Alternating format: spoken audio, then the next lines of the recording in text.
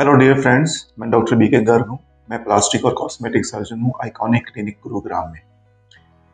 जैसे आप सब जानते हैं कि एफयूई करने के लिए हमें बालों को पूरी तरह से ट्रिम करना पड़ता है और हमने काफ़ी बार देखा है कि काफ़ी पेशेंट्स को इस चीज़ से प्रॉब्लम होती है क्योंकि उनको बैक टू वर्क या अपने काम पे वापस जाने में कई बार हिचकिचाहट होती है। आज हम बात करेंगे अनशेवन एफयूई या एफयूई विदाउट हेयर ट्रिमिंग क्या है और ये किन कंडीशन में किया जा सकता है।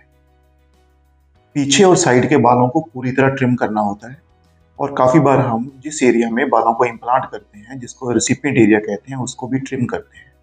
ऐसा करने से बालों को निकालने में या ग्राफ्ट हार्वेस्ट करने में आसानी रहती है और तेज़ी से हार्वेस्ट किया जा सकता है। सिमिलरली बालों को इम्प्लांट करने के लिए रेसिपिएंट एरिया में भी आसानी रहती है।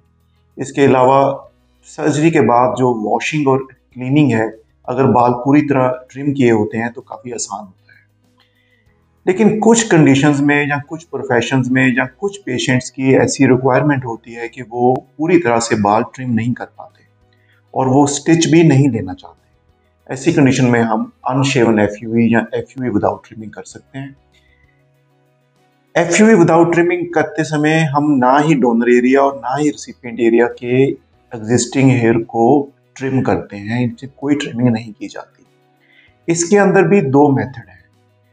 कई बार हम सिलेक्टिव ट्रिमिंग करते हैं। अगर आपके बालों की लेंथ अच्छी है और काफ़ी लंबे हैं तो हम बहुत नैरो एरिया डोनर एरिया के अंदर से मल्टी स्टेप्स में ट्रिम करते हैं, जो ट्रिमिंग के बाद भी हिडन ही रहता है और उस एरिया में कोई हेयर लॉस या ट्रिमिंग की अपीयरेंस नहीं होती है।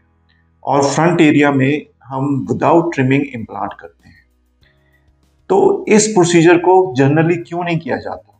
ये प्रोसीजर उन्हीं कंडीशन में अच्छे से किया जा सकता है जब ग्राफ्ट्स की रिक्वायरमेंट ज़्यादा ना हो, कुछ ही सिर्फ फ्रंट हेयर लाइन का लॉस हो या ग्राफ्ट की रिक्वायरमेंट ज़्यादा ना हो, तो हम बिना ट्रिमिंग एफयूई परफॉर्म कर सकते हैं। ये एडवांस टेक्निक आइकॉनिक क्लिनिक में अवेलेबल है। इसके अलावा कई बार औरतों के लिए भी हेयर ट्रांसप्लांट की ज़रूरत होती है। उस केस में ट्रिमिंग की चॉइस होती ही नहीं है। उस केस में जनरली हम एक नैरो एरिया में सिलेक्टिव ट्रिमिंग करते हैं और उसमें से बाल निकाल के फ्रंट एरिया में इम्प्लांट करते हैं। फ्रंट एरिया में कोई ट्रिमिंग नहीं की जाती। ऐसे केस में 6 से 7 दिन के अंदर जब क्लीनिंग कंप्लीट हो जाती है तो आप देखने में नॉर्मल लगते हो। यस, अगर आप अनशेवन एफयूई या एफयूई विदाउट ट्रिमिंग करना चाहते हैं तो ये पॉसिबल है, अगर आपकी रिक्वायरमेंट ज़्यादा नहीं है। इसके रिगार्डिंग आपका कोई भी सवाल हो तो आप हमें कॉन्टेक्ट कर सकते हैं। Thank you very much.